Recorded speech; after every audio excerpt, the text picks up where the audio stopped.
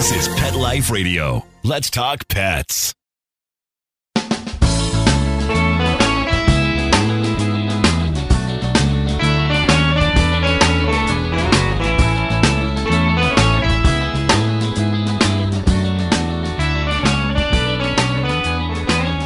Welcome to Save a Pooch on Pet Life Radio. I am your host, Beverly Isla. Thank you for tuning in. Today's topic will be very useful for anyone who owns a dog and or handles dogs for someone else. Because it's estimated that more than 1 million dogs go missing every year. And that's just in the U.S. And I know having a dog go missing on their owner is probably one of the worst feelings that can happen because of the uncertainty of where, how, when, etc. So this show will dive into what owners can do to prevent something like this happening and what they can do to increase their chances of finding their dog should it ever happen, and God forbid it does. Our guest today, Amy Mall, will share her insights that we can all probably benefit from. Now, Amy's a writer, she's a researcher, and a dog lover residing in the District of Columbia. She has worked in government and the nonprofit sector. She's volunteered in dog rescue and as a dog foster mom, and has shared her life with 4 of her own rescue dogs, as well as many rescue dogs. So when we get back from these messages, Amy Mall will join us.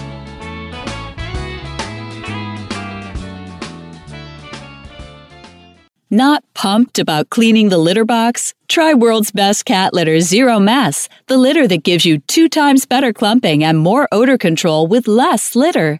That's right. You scoop once and you're done. No chiseling, no scraping, no crumbling, no problem. Looking for fast and easy litter box cleanup? Zero Mess. Try it. You're welcome in advance. Save $2 on World's Best Cat Litter. Visit www.saveonworldsbest.com. Let's Talk Pets on PetLifeRadio.com.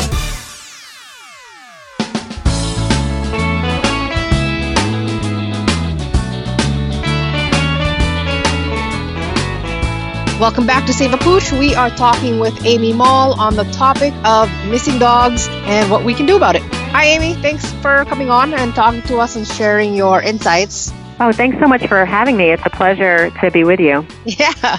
So this is an interesting topic. First off, what about this topic interested you to really look into it? I first started becoming fascinated with this topic a number of years ago when I was living in Colorado, and I read an article in the local newspaper about a dog that had been missing for quite a while and was eventually found hiding very close to its house. And I just couldn't fathom why a dog who was close to its own home, who had walked that area many, many times before, was hiding and wouldn't just go home on its own. And I started to think more and more about all the lost dog posters that I see and why dogs get lost. And I was looking for books on the topic because I just thought it was really interesting being a dog owner and a dog lover, including one dog in particular who liked to run away every once in a while.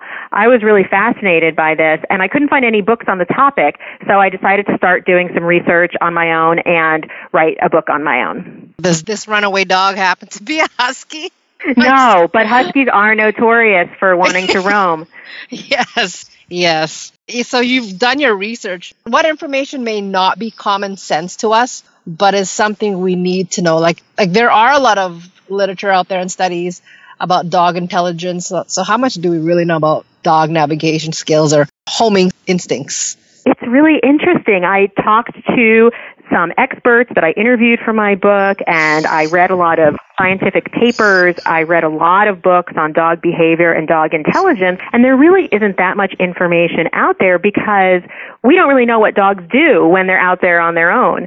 We know True. what they do unless you have a GPS, then you really know. But exactly, anyways. And that's relatively new. Some people do have GPS trackers for their dogs now, but that's a pretty new thing. And so for the most part, we don't really know what our dogs do when they're not with us. And that's why people also now have like doggy cams at home, and they're finding out all kinds of crazy things that their dogs are doing. And so one of the things that I learned is that we don't really know what dogs can do when they're out there on their own. And what it seems to be is that dogs like us, like humans, are unique. Some of them are very smart at one thing and they're not so smart at others. And so some dogs can find their way home and some dogs can't. And some dogs literally just get lost. And some get really afraid because they're disoriented if they're separated from their family. And some dogs are just out there probably enjoying themselves and, think it's just fine for them to be out on their own for quite a while. So there's a number of things that could be going on. And one of the things that I did was look into the research on wolves because we do know a little bit more about wild wolves. And of course, everyone thinks their dogs are descended from wolves and part of their pack. We use a lot of the same terminology in terms of how we talk about our dogs and wolves. And there really are a lot of really interesting differences in some studies that have been done, and that dogs are much better at learning specific jobs that wolves, it's very, very difficult to teach them to do a specific job, even if they've been raised by humans. But wolves are much better at problem solving. When you put them in a situation that's unfamiliar and they have to, say, get food out of a box or figure out how to get out of an enclosed area or something like that. So right. I think one of the lessons that I really took away from my research and that I really try to emphasize with people is don't ever make assumptions about what you think your dog can do or might do if you don't know for sure. Because that's true.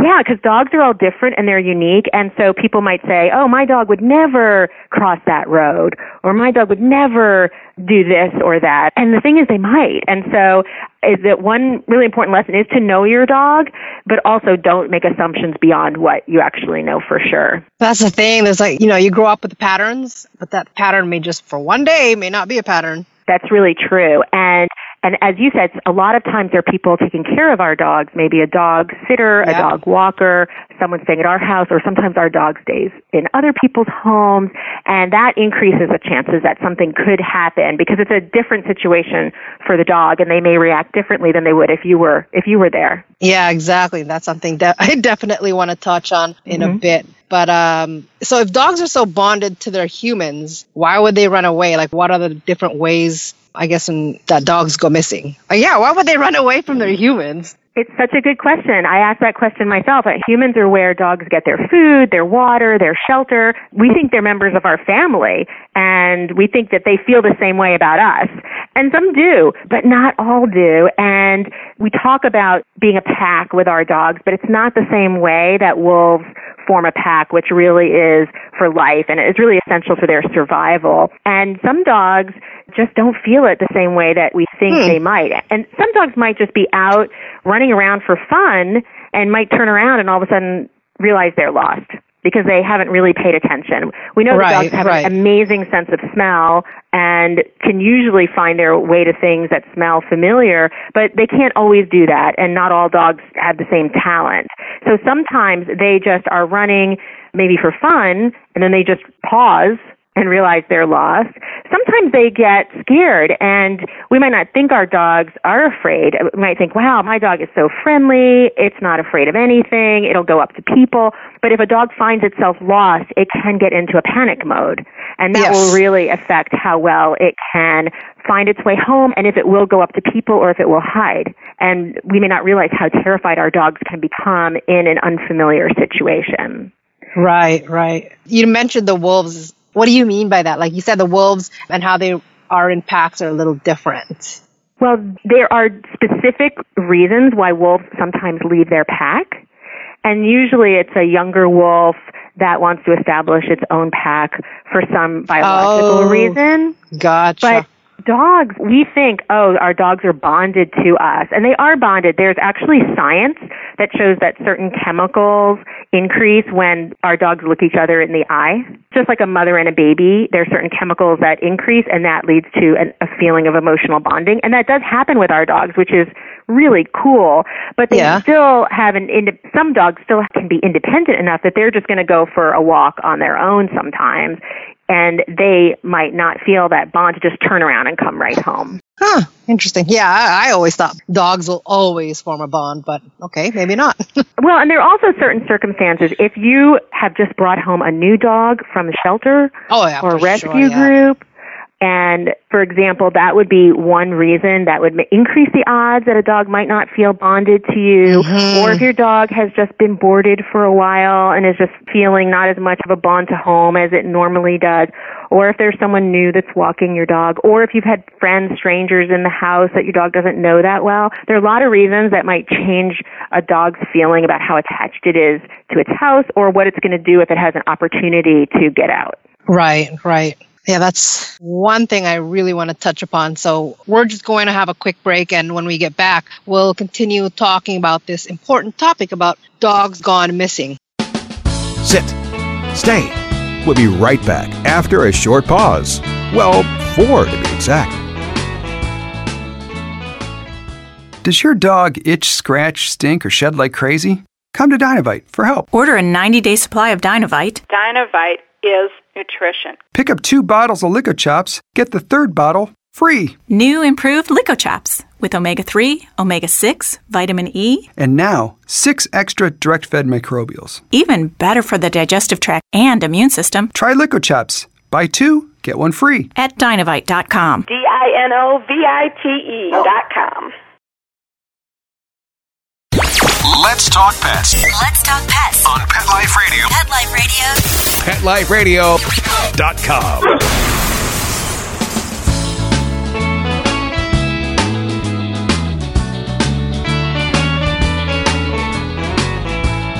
Welcome back to Save a Pooch. We are talking with Amy Mall. She's a writer, researcher, and dog lover who just launched her book, Dog Gone Missing, Why Dogs Go Missing and How to Find Them. Amy, thank you so much for talking to me so far about dogs going missing. Now, you were talking about rescue dogs. So how would your tips and strategies help decrease the statistics of the number of dogs in shelters or pounds? Because you did bring up an important point there about bonding. Well, there are lots of different things that dog owners can do. There are things that dog owners can do to prevent their dog from ever going missing in the first place. There are things that dog owners can do to increase the odds that they'll find their dog much faster if their dog does go missing. And then there are things that you can do to just increase the odds you're going to find your dog if it's lost or missing for some reason. And some of it is really, really basic. It's things that we might think about sometime but forget to do. So, for example, there was a survey done by the ASPCA, the American Society for the Prevention of Cruelty to Animals. And they did a survey of dog owners, and 80% of those owners said that they thought it was very important for animals to have ID tags. But out of those people, only 33% reported that their pets always had an ID tag on them. So people might not have it, might get lost, they don't replace it, they might get a new collar, or they might just take the collar off their dog sometimes. It sounds really, really simple. I almost feel like I'm going to offend somebody by reminding them to have an ID tag on their dog, but it's a really important thing, and it's one of the simplest things that people can really do. So it's everything from that, having up-to-date photos of your dog in case it does get lost. Make sure to take photos maybe once a year from different angles of your dog in case you need to make a poster. That's another thing. A really important issue is also, what do you do with your dog in the car? There are lots of dogs who, when there's a car accident, it's possible that a door flies open and the dog runs out. It's possible that you open the door after an accident and your dog just runs because it's so terrified. Right. And so there are lots of different things that can happen. So a car restraint of some sort that's safe for the dog and will also help it reduce the chances that it would get injured if there is a car accident. But car restraint is a really important thing that a lot of people just don't think about. They just let their dog jump in the car and they take off. So there's some really simple things like that. A microchip is another one. And another thing is a type of collar that you use with your dog. Yeah. I see so many lost dog notices of dogs that have, what we call slipped their collar. Yes. They've had a plain collar on. Something happened. It could be that they saw a dog they wanted to go play with. It could be that they got frightened and they just managed to slip out of it, because if it was too tight, they would be choking. So especially a new dog, a rescue dog, bringing a dog home from a shelter, I always recommend that people never use a plain collar, but that they use perhaps a harness or the kind of collar that tightens up a little when they try to pull out of their collar, not to choke, not so far that it would choke it. Exactly, a martingale collar. So there are lots of things like that dog owners can do to try and make sure that the dog never gets away in the first place. And then there are things like a microchip, for example, so that if your dog does get missing, it's going to greatly increase the chances that you're reunited sooner rather than later. I totally agree those are needed, but I mean, if they go missing, the microchip, wouldn't that only show up if they actually get to a vet? Yes, they have to get to a vet or a shelter or someone who has the microchip scanner. So it doesn't help you find your dog if it's missing, but it does increase the chances that if the dog is picked up by somebody, that you will be reunited with your dog. Some people, if you don't have a microchip and your dog has run 20 miles, which can happen, you may never realize that it's in a shelter in a whole other town or another county or something like that. So that's true. So there's a whole menu of things you can do that kind of belt and suspenders approach, but a lot of them are very simple, not very expensive, and you just never know what's going to be the one way that will help you find your dog if it's missing for some reason. Yeah. What's your take on the GPS? I haven't ever used one before, so I kind of presume it'd be beneficial. Yeah, I haven't used one myself either, so I don't recommend any particular model. Yeah, exactly. There are lots and lots of different companies now that have different types of tracking devices. Some of them are actual collars, some of them are tags that you put on the collar, etc.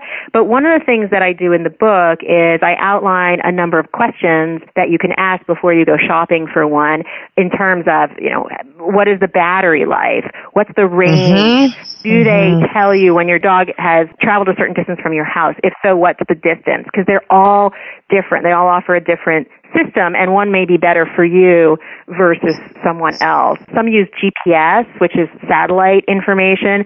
Some work over cell phones. Some work more like walkie-talkies over radio frequencies. There are lots of differences, and everybody, I think, needs to figure out what's going to work best for their situation. If you live in the city, if you live in a rural area, if you have cell phone coverage, if you don't have great cell phone coverage, how big your dog is, that kind of thing. So I put in the book a list of questions that you can use to help pick the best one for your situation. Perfect. I don't know if you've mentioned it in the book. Maybe you can give us a little tip on, if we got a dog missing and we're out there searching, is there anything we should know about? Everybody would just be doing a search party, right? Yeah, it's really interesting with social media now, because that's really changed a lot. Oh, yeah, that's true. And so one of the things that I suggest is that the very first thing you should do is really search the grounds of your house, because a lot of times dogs are found hiding or stuck somewhere under your porch or in a shed or something like that. So just make sure that your dog really is missing from your property. But then it really makes sense now with social media to do that first, whether it's Facebook or Instagram or Craigslist, or if you have a neighborhood bulletin board, because once you post that and people share and share and share, then you're already getting to many, many people in a very short period of time. And that's where the photos come in also, to have a good photo, to have your cell phone, that kind of thing. So that's really one of the very first things that I recommend people do now, because it's just a way to build publicity very, very fast. And then it's really going out with paper signs and paper to just start talking to people in your neighborhood. Because one of the experts I interviewed said this really well. The odds that you're just going to be walking down the street and see your dog are probably not great. So what you're looking for is a person who has seen your dog. Because you only have one set of eyes, but everyone in the neighborhood who's driving, walking, going to school, going to work, walking their dogs, whatever they're doing, those are multiple sets of eyes. So you want to be actually getting out and talking to people and giving them your flyers, making sure they call you if they see your dog. So you're looking for your dog, but you're also looking for anybody who has spotted your dog. Right. There is a lot of experts have put a lot of thought into determining what's the best kind of sign to make and what are the attributes of the best sign to put in different types of locations. And so I have some information on that in the book also. But it's really reaching physical signs? Yes, putting, for example, bigger signs at intersections, because you think about it as an intersection where someone has to stop in a car, they have time to read it. So you want to focus on intersections versus just in the middle of a street someplace where somebody might not be able to stop. And then flyers that you can actually hand out door to door. But really reaching out to people via social media or via the old-fashioned way of walking door to door, knocking on people's doors, putting up signs. Those are things that people still are using to try and find their dog as soon as possible. If you're not finding your dog right away, then there are other things like obviously going to shelters. There are paid services who will send texts or phone calls to a wider radius. You can hire people to help you, even a pet detective. There really is such a thing as a pet detective. Oh, wow. Yeah, who do a lot of these things. So basically, depending on how long it takes, you're going to want to escalate the tools that you use in your search. Okay. Now, this thought just came in because in my neighborhood, there was everybody knew there was a dog missing, and 2 weeks passed by, nothing. Like, what do you suggest? Should owners that go through something like this just give up after a few weeks of not finding them? Well, definitely in my book, I say don't give up. And there's someone else that I quote in the book who says, your dog is out there somewhere. And I do have a couple stories in the book about dogs who were stolen. And that does happen. Yes. And that's devastating. But I do have a couple stories in the book about dogs who were stolen whose owners did find them, and they didn't give up. And so even if it's been a really long time, and there are some stories in the book about people whose dogs were missing for years, but because they had a microchip, the dogs were missing, somebody else had adopted them, found them, kept them, and then eventually they ended up in another shelter, sometimes across the country, but because they had a microchip, they could be reunited with their owners. That's not the kind of thing where an owner would be actively searching for years. But certainly there are stories about dogs who've been missing for weeks and months and are found. So it's very difficult. It can be just extremely distressing to not know what's happened to your dog. And because of that, there are also, in my book, there are also resources for grief support groups. But even when you're grieving, you can still be either looking or continually just monitoring either if you have a Facebook page or something like that in case somebody does see your dog or a dog that they think might be your dog. Right. Yeah, that's useful. It was a very distressing moment for the owners, that's for sure. Yeah, it really is. So this is also interesting, especially for my circle. What tips would you have, not for the owners, but for the dog handlers? So the dog walkers, the dog trainers, volunteers, and like you mentioned, the dog may not have a strong bond with any of the above. So what would you suggest? Well, I think everything that I've said, but just amplified. So if you're walking a dog that's not your own, especially if it's a rescue dog or a foster dog, it's just everything, just be even more cautious, which is don't make any assumptions. If the dog doesn't seem afraid, it doesn't mean that something's going to happen 10 seconds from now that's going to freak that dog out and it's going to try and get away. Walking the dog with a harness or a martingale collar, not a flat collar, is another really important one. Checking off gates and doors and things like that where a dog could get out really easily, because dogs are pretty inventive and they usually know where the vulnerable places are in their own yard or their own fence. So I would say always double checking the collar, the fence or the doorways, not making assumptions that a dog is super friendly when it might become afraid of something. Those are things that if you're taking care of a dog that's not your own, you can just be even more vigilant about. Yes, agreed. Now, before we wrap up, maybe you can tell us a little bit about your highlights of the book, which you have been, and people can find this on Amazon. Yes, it's on Amazon, Barnes & Noble, and if you like to read ebooks, it's on iTunes and Kobo and Google Play. I guess Kindle too, because it would be off of Amazon. Yes, you can get it on Kindle. And all the links to that are, I have a website, which is www.doggonemissing.com. So there are links to where people can buy the book. Perfect. Well, we are out of time. I really appreciate you sharing your knowledge, Amy, and for talking to us, as well as our show producer, Mark Winter, for making this show possible. You can check out Amy's website, as she said, doggonemissing.com. If you have any questions, comments, or ideas for a show, please email me at beverly@petliferadio.com. So until next time, spread animal compassion. Let's Talk Pets, every week on demand, only on PetLifeRadio.com.